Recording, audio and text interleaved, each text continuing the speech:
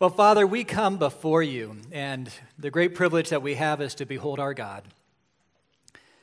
And Father, we live in a world that continually rejects him, mocks the idea of him, ridicules those who do believe in you. And Father, we thank you for the revelation that has been given to us, specifically through Jesus Christ, and even more specifically through his word. And as we address this area of unbelief and belief, I pray that you will strengthen our faith. In Christ's name, amen.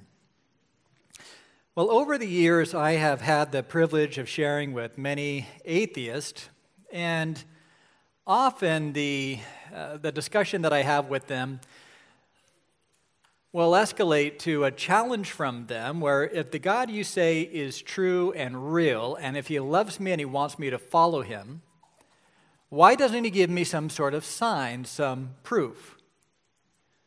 How would you respond to that? Well, I kind of take the bait and I say, well, what kind of proof would you like?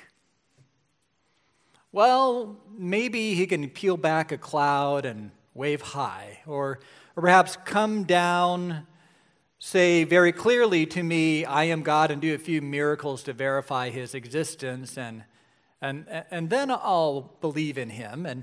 And you see the trajectory that it's going, right? I'm not just some sort of infidel here. I have honest objections to the reality of a deity.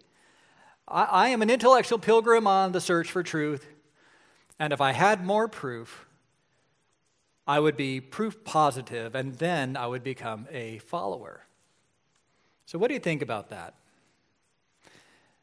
Do we need proof, or how much proof do we need?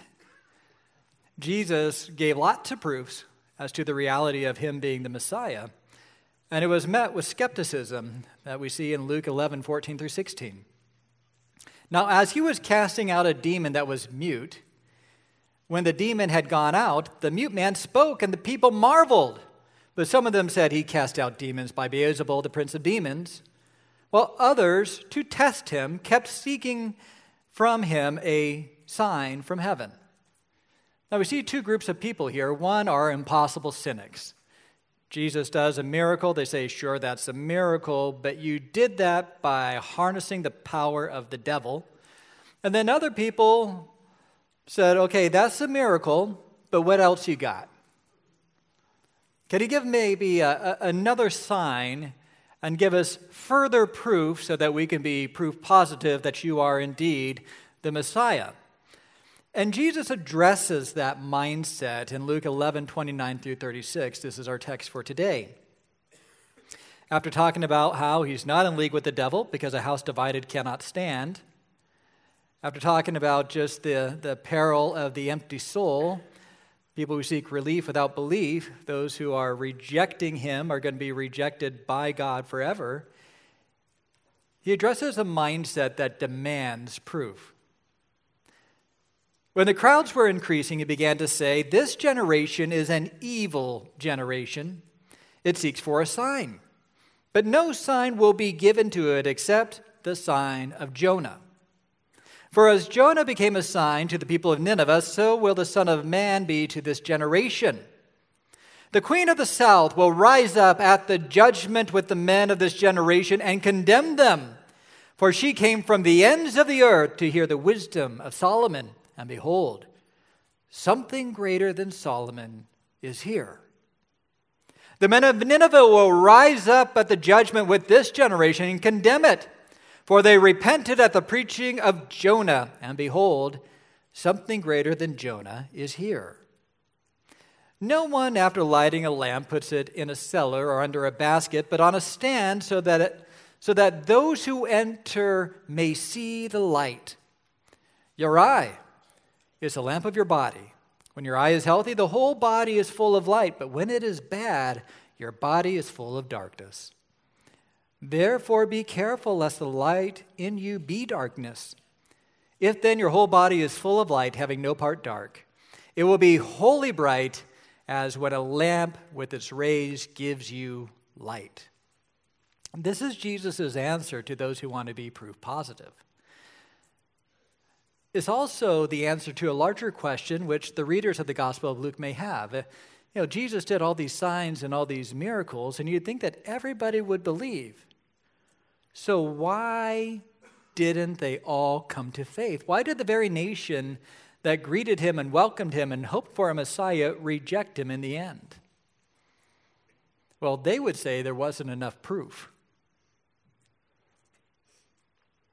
Now, truth be known, proof positive is an impossible standard, right?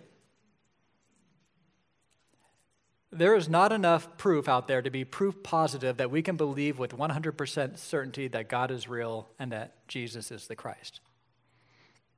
Now, before an atheist gets all excited about me saying that, there is certainly not 100% proof. You can't be proof positive that is all false. And if you are an atheist, you won't know that you're proof positive that it all is a fraud until you die, and even then you won't be conscious enough to enjoy it. So perhaps the standard shouldn't be proof positive, but what do you do with the proofs that God has given you? How do you handle the proofs, and how do you take them in a positive light? Well, from this passage, we see that there's really four commands or prescriptions you need to heed to be positive about the proof, so that you accept it instead of reject it. Number one, you do not demand proof. Accept God's provision of proof and fear rejecting the proof, then rightly perceive the proof.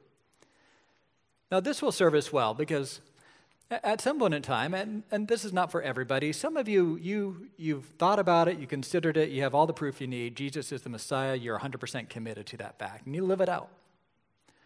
Others might be on the fence where you're not quite sure if you want to go all the way into this. And others, perhaps you'll have some internal reckoning where you'll have to really think through, do I really believe this or not?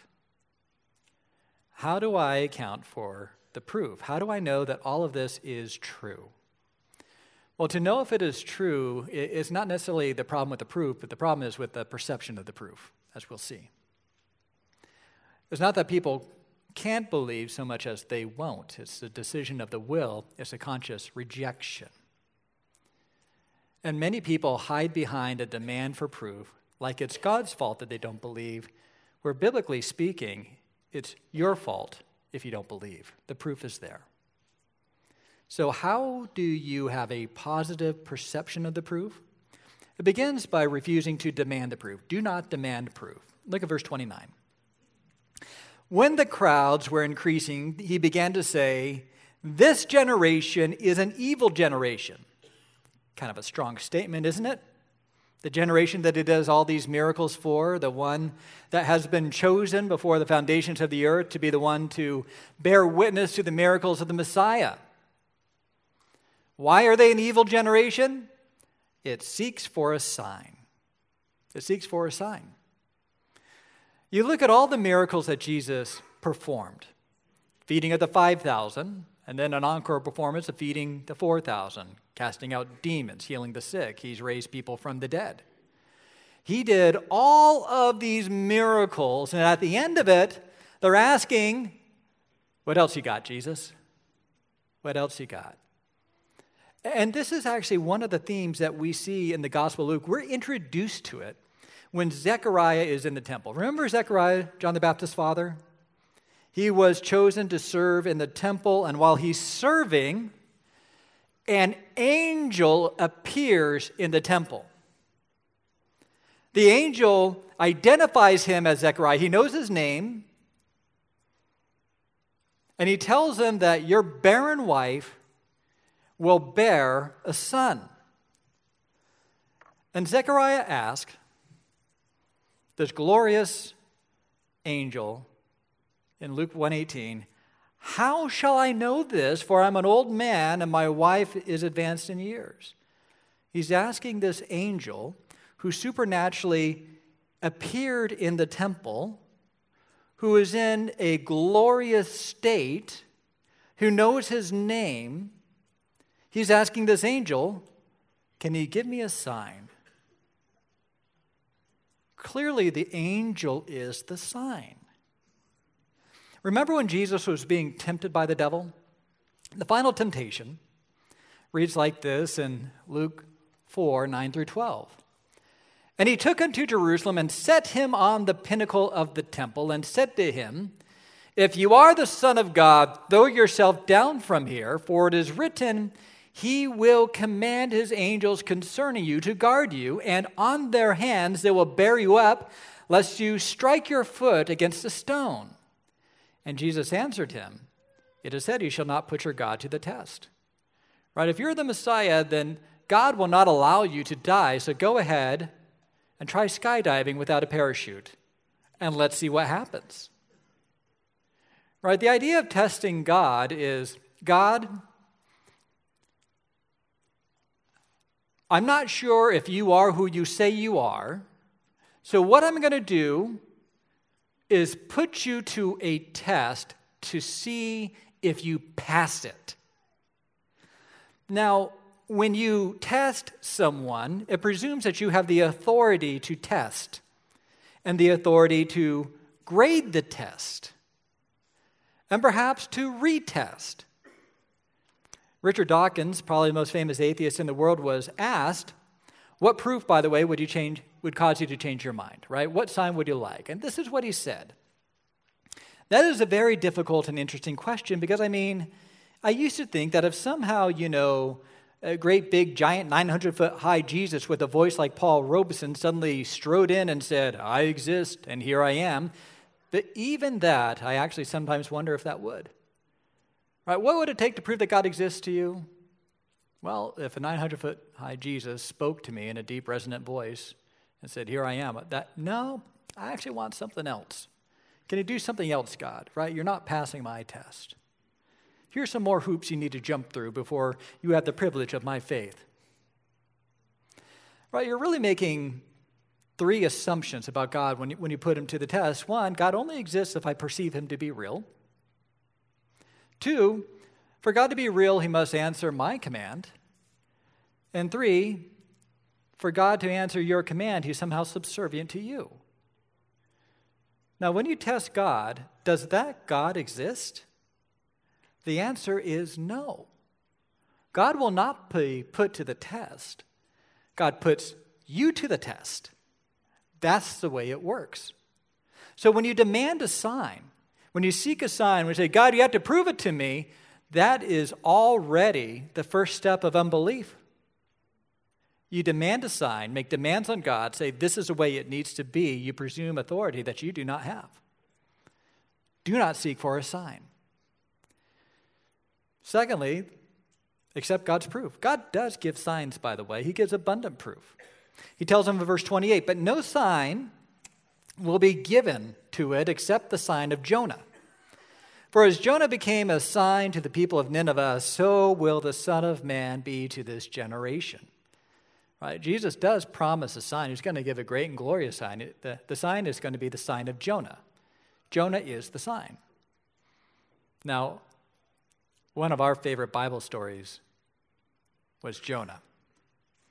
We had this Rhyme Bible storybook that is all in verse, and you can actually sing the story of Jonah to the theme of the Beverly Hillbillies. It's really good. I used to do it all the time. I will spare you and not humiliate my wife by doing it in front of you.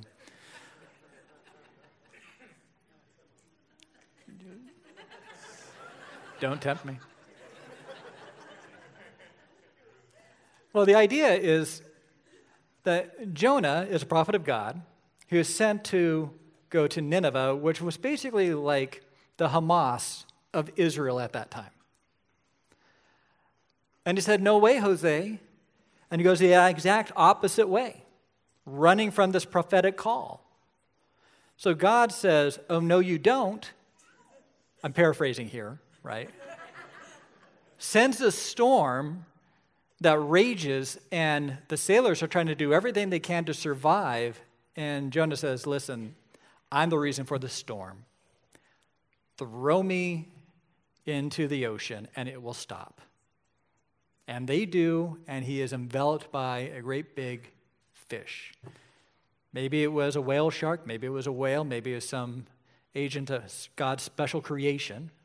But then he's in this belly of the fish, and he is transported to the nearest point so that he can resume his prophetic ministry to Nineveh. Now, Nineveh is an interesting place. It's literally entitled Fish Town. And it was on the decline. It grew rapidly, had a period of stability, but then through internal strife and the threat of foreign armies, they were on the brink, and everyone was very nervous. And all of a sudden, this man shows up who is clearly a Hebrew by his speech and manner, and he also has patchy skin and is missing some hair. And you're wondering, what's up with this guy? And then he tells you this story. He's come to Fish Town via the belly of a fish. He was in there for 3 days and 3 nights, and now he's here preaching that judgment is upon you unless you repent. And they did. But what's interesting is Jonah didn't necessarily do miracles. Jonah was the miracle. He was the sign.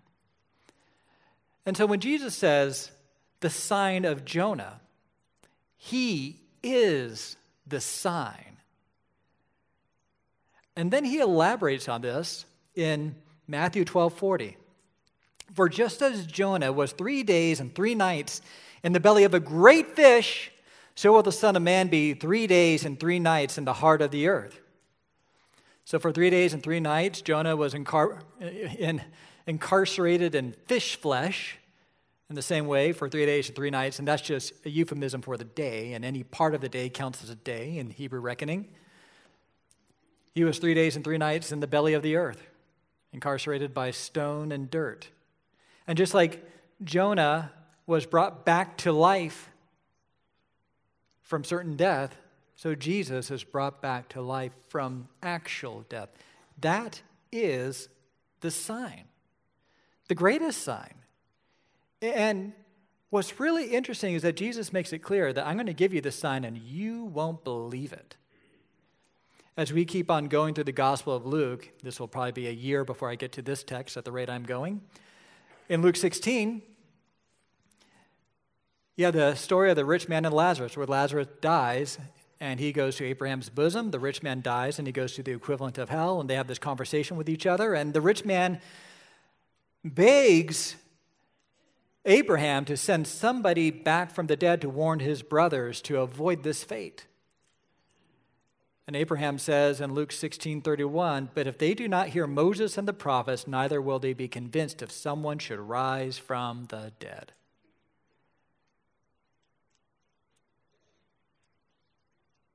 It's not that they can't believe, it's just that they won't. So when Jesus did rise from the dead, and there's an empty tomb, how did the authorities respond? Well, Matthew 28:11-15. While they were going, the disciples, behold, some of the guard went into the city and told the chief priests all that had taken place, right? That there's an empty tomb here. And when they had assembled with the elders and taken counsel, they gave a sufficient sum of money to the soldiers and said, tell people, his disciples came by night and stole him away while we were asleep. And if this comes to the governor's ears, we will satisfy him and keep you out of trouble. So they took the money and did as they were directed, and this story has been spread among the Jews to this day. They were given the sign of Jonah, and they paid to hush it up. Right? There is abundant proof. A man rose from the dead. And yet that is not enough. They won't accept the proof that's given to them. Now we'll talk a little bit more about this later on, but the resurrection is proof. Creation is proof. If you don't accept it, it's really on you, and God actually holds you accountable to it. Which brings us to the next point, fear rejecting the proof. Look at verse 31. The queen of the south will rise up at the judgment from the men of this generation and condemn them. For she came from the ends of the earth to hear the wisdom of Solomon. And behold, something greater than Solomon is here. This is a reference to the queen of Sheba, who heard about the greatness of Solomon and traveled from modern-day Yemen around up Arabia and down into Israel, a 1,200-mile journey. And when she was there, she was awed by the majesty of Solomon. She asked him question after question after question and confirmed what everyone knew, that this man was gifted with divine wisdom. Seeing was believing for her. And Jesus says that this queen of the south will stand up in the judgment and condemn you. And get this, Israel, something greater than Solomon is here. The queen of the south, she traveled 1,200 miles in ancient Near Eastern conditions to hear Solomon. This generation has him right here. The queen of the south came to hear Solomon's wisdom given by the Lord. The queen of the south heard Solomon's wisdom, which was of the Lord, but mediated through an imperfect man, right? This generation heard the wisdom of God mediated by a perfect man who lived out that wisdom. The queen of the south gave Solomon lavish gifts. This generation gave him nothing and took what little he had. The queen of the south received no invitation to follow Solomon, and yet she came, and here Jesus invites all to follow him. The queen of the south converted with lesser light, but the men of this generation with greater light refused to heed the clear teachings of Jesus. The problem is with them, not the amount of light. He switches to the men of Nineveh in verse 32. The men of Nineveh will rise up at the judgment with this generation and condemn it. For they repented at the preaching of Jonah, and behold, something greater than Jonah is here. All right, this generation was addressed by the Son of God. The men of Nineveh were addressed by a minor prophet. The men of Nineveh were addressed by a reluctant prophet who was not their biggest fan, and it was actually rooting for their destruction. The men of this generation hear from a perfect man, the second person of the Trinity, who cares and loves them. This generation hears a message of grace and forgiveness. Jonah shared the message of judgment. This generation saw a glut of miracles, while the men of Nineveh believed the testimony of a miracle from Jonah, but didn't actually see miracles in their midst. This generation was given the sacred scriptures. The men of Nineveh had no such privilege. And at the judgment, the men of Nineveh who repented long ago will stand in judgment over this present generation. I fear for those who grow up in the church, hear the privileges of great teaching, have access to a wide variety of books, can look at YouTube sermons of the greatest apologists of this age, and then go off, get into secular religious theory, or perhaps do a deep dive into scientism, and decide that there's not enough proof. Those indigenous people who are converted by simple missionaries will rise up in judgment over those people. To much is given, much is required. He's given us abundant signs, and if you reject it, it's on you. See, ultimately, you need to rightly perceive the proof. The proof is out there. You've got a perception problem. That's what it comes down to. Turn with me to Luke 11:33. No one, after lighting a lamp, puts it in a cellar or under a basket, but on a stand, so that those who enter may see the light. Your light is the lamp of your body. When your eye is healthy, the whole body is full of light. But when it is bad, your body is full of darkness. Therefore be careful lest the light in you be darkness. And if your whole body is full of light, having no part, it will be wholly bright, as when a lamp with its rays give you light. So he offers three proverbial sayings about one of Jesus' favorite metaphors, which is light. It begins with what I call the teleological purpose of a lamp, right? A lamp, if you kind of know all the pictures, it looks like a teapot where one little snout has maybe a wick, and then you pour the oil into the bigger hole. And the purpose of the lamp is to give light to the house, is not to be a paperweight.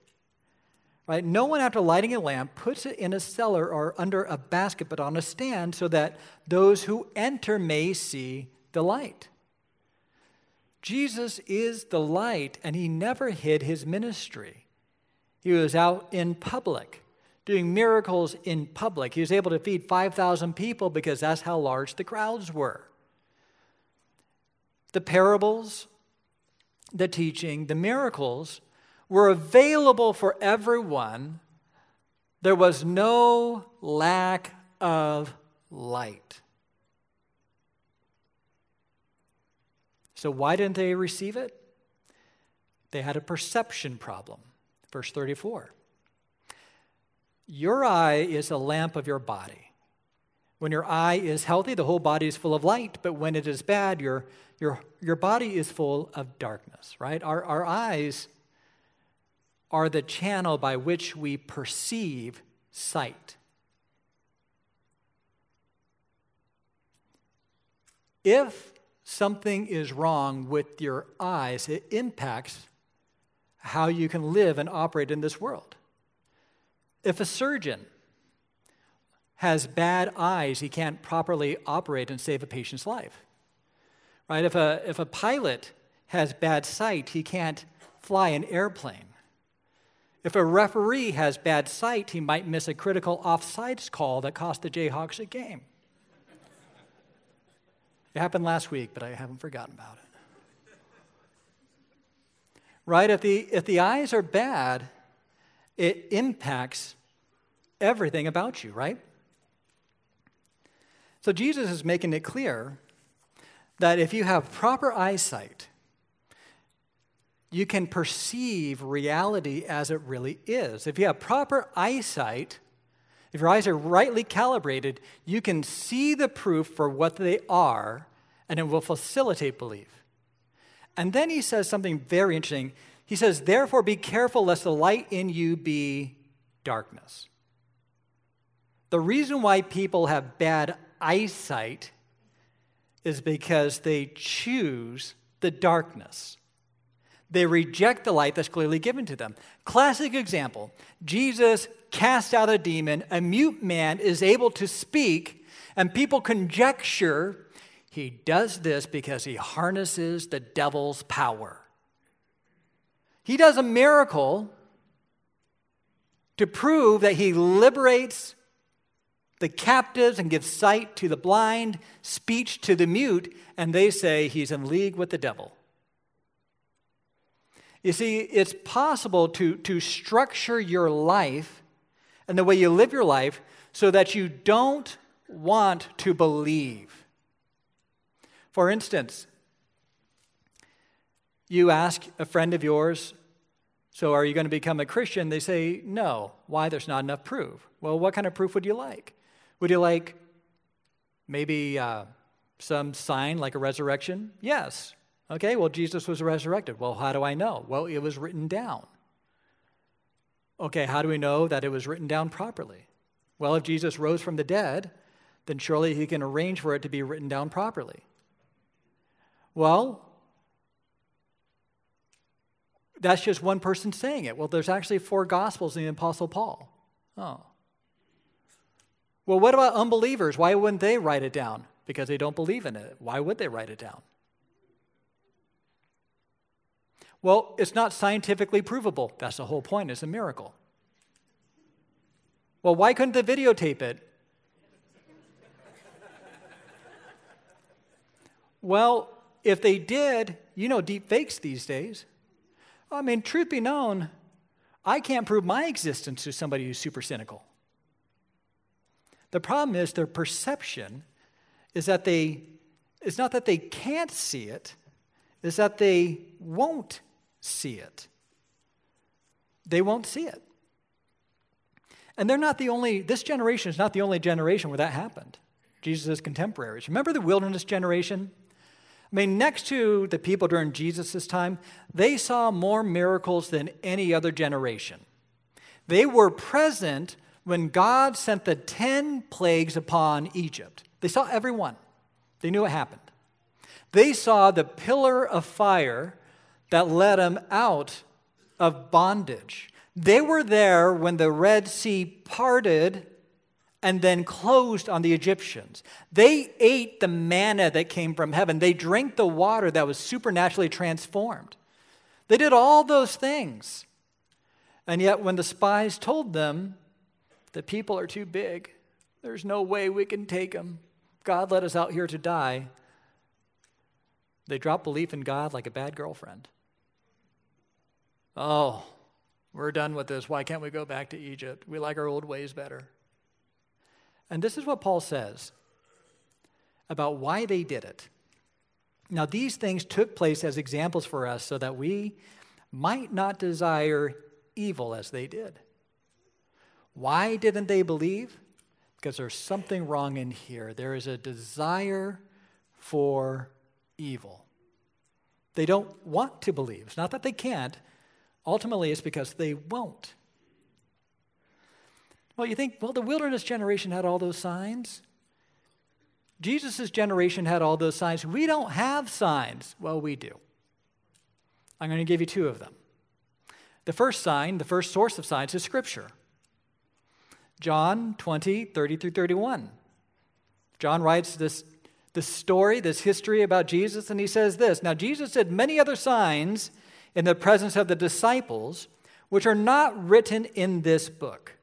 But these signs are written so that you may believe that Jesus is the Christ, the Son of God, and that by believing you may have life in his name." John wrote about all these signs so that you know enough to believe. And if God can raise Jesus from the dead, right, which is a very difficult thing to do, I'm pretty sure that he can accurately convey history through men. That he can actually speak revelation, right? Lesser to the greater, it's easier to write Scripture than to raise somebody from the dead, right? It's all in there. The Scriptures are the signs. Well, I want something I could see. Romans 1, 18 to 21, creation. "For the wrath of God is revealed from heaven against all ungodliness and unrighteousness of men, who by their unrighteousness suppress the truth, for what can be known about God is plain to them, because God has shown it to them. For his invisible attributes, namely his eternal power and divine nature, have been clearly perceived ever since the creation of the world, and the things that have been made, so that they were without excuse." I remember talking to an atheist as I was doing some contact evangelism in Santa Monica. It's kind of wild out. It's out in California. It's strange, wonderful, exhilarating all at the same time. And as I was talking to this guy, he explained to me that he's an atheist and said, "You're not an atheist." It's like, "Oh, I am." And I read him this passage. And I pointed out to him, if you go hiking and you see 3 stones stacked on top of each other, what do you conclude? Somebody stacked them. What's more complex, 3 stones stacked on top of each other? Or the fact that you and I can actually have a conversation with each other? We're living, we're animated. You can see me because of your eyeballs. You can process the information through your ears. You can articulate it through your vocal cords and tongues. I mean, your creation. Do you know what he told me? He said, "Okay, you're right. I do believe in God. I just want to keep on smoking weed." That's what he said. That's what he said. You see, a lot of times, people know that God exists, but they don't want to. Verse 21, "For although they knew God, they did not honor him as God or give thanks to him, but they became futile in their thinking, and their foolish hearts were darkened." They chose the darkness. You see, sometimes people choose the darkness because they choose to live such a way that they are hardened and become even more hardened to the truth. Somebody lives with their girlfriend or their boyfriend. They have this relationship and they have no plans of getting married, and then they hear the gospel and that you are to turn from your sin, which would include sexual morality, and they're like, "I can't do that," because they are locked in with this relationship. And they might hear the teaching of God's sexual ethics, and they'll say, "Well, what about this and what about this? And they believe that God's teaching on sexual ethics is cruel and evil, therefore they reject it all. And what is good and what is light becomes darkness to them because they made it darkness. Or somebody has been hurt in the past. Perhaps they have been abused. And they hear about the Lord's Prayer, forgive us our sins as we forgive those who have sinned against us. And they don't want to let it go. And so they tell themselves that this call to forgive has been used to facilitate abuse.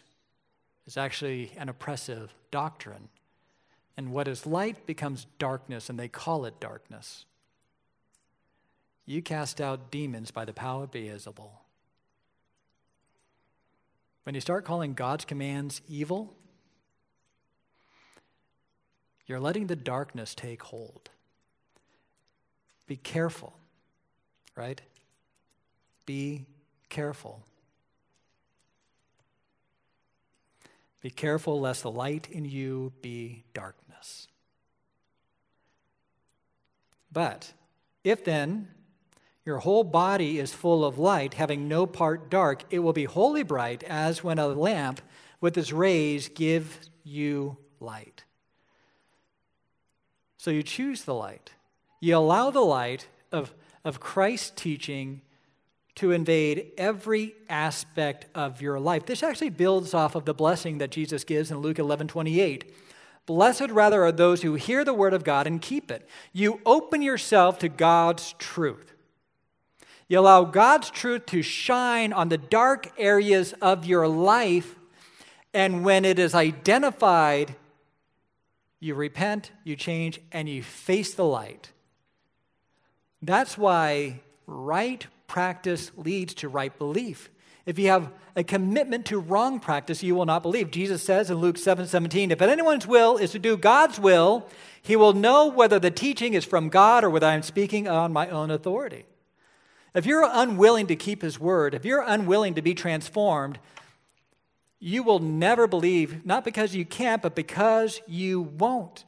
But when you yield your life to Christ's teaching in faith and you follow him, he says in verse 36, you will be wholly bright as when a lamp with its rays gives you light. Notice, when someone imbibes the light and is transformed by the light, they become bright. They emanate light. In the same way, let your light shine before others so that they may see your good works and give glory to your Father who's in heaven. Matthew 5:16. A positive disposition towards the truth, when you're willing to, it will change, it will transform you, and God will use your transformed life to transform other people as well. Faith fuels obedience, and obedience fuels faith. We're saved by faith, but the faith transforms and changes. One way to fortify your faith is by obedience. That's why when people are in sin and they know it, they have a crisis of faith. Well, no wonder. You're choosing the darkness. You're pushing away the light. You're hardening your heart. But when you soften your heart, your body is full of light. You are changed and transformed. See, ultimately, the reason why people don't believe is not because they can't, but because they won't. Now, when I share the gospel with somebody who is on the fence about believing, I'll ask this question. If I can prove absolutely that Jesus is the Christ, the Son of God, the second person of the Trinity, that he died and rose from the dead, that you must believe in him, turn from your sins, and follow him to have eternal life, otherwise you will perish. If I can prove all of that in 5 minutes, at the end of that 5-minute interval, would you convert? To this day, no one has ever told me yes. It's not that you can't. You don't want to believe, and no amount of proof will steer you from what you want. It's not a proof problem, it's a heart problem. Now, that might be true of some of you. You're not sure if you believe, and my friend, it's not a It's not a proof problem, it's a heart problem. You don't want to surrender. You don't want to trust God. You don't want to have a Bible tell you what to do. You don't want to bring your sin to light. Don't put it on God that you don't believe. It's on you. But God in his mercy has just shown you that. He has given you an opportunity to change, to come to the light, allow your deeds to be exposed, to be transformed, and to yield to him. But it begins by a willingness to embrace the truth. You have to choose to be positive towards the proof. And here's a great promise. If you're positive towards the truth, if you take God at his word, the Bible at his word, the scripture at its word, and you commit to it, your life will change. And should the Lord come back, or better yet, worse yet, I guess, he takes you home when you breathe your last, at that point in time, you will stand in the presence of the glorious risen Lord. And you know what will happen at that point in time? For the first time in your life, you will be proof positive that it's all true. But to get to the proof positive, you have to have a positive disposition towards the proof, yet be willing and eager to believe it. And when that happens, it will change and transform you so that you can do the same for other people. Let's pray.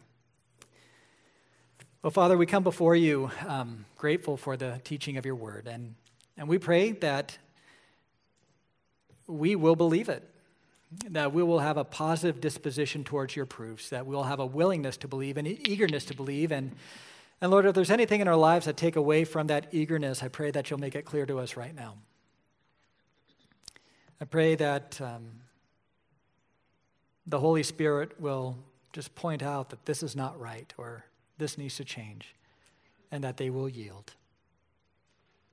We thank you for the wonderful assurances that we have that it's all true, and we look forward to the day when we'll have a proof positive faith where our faith will become sight.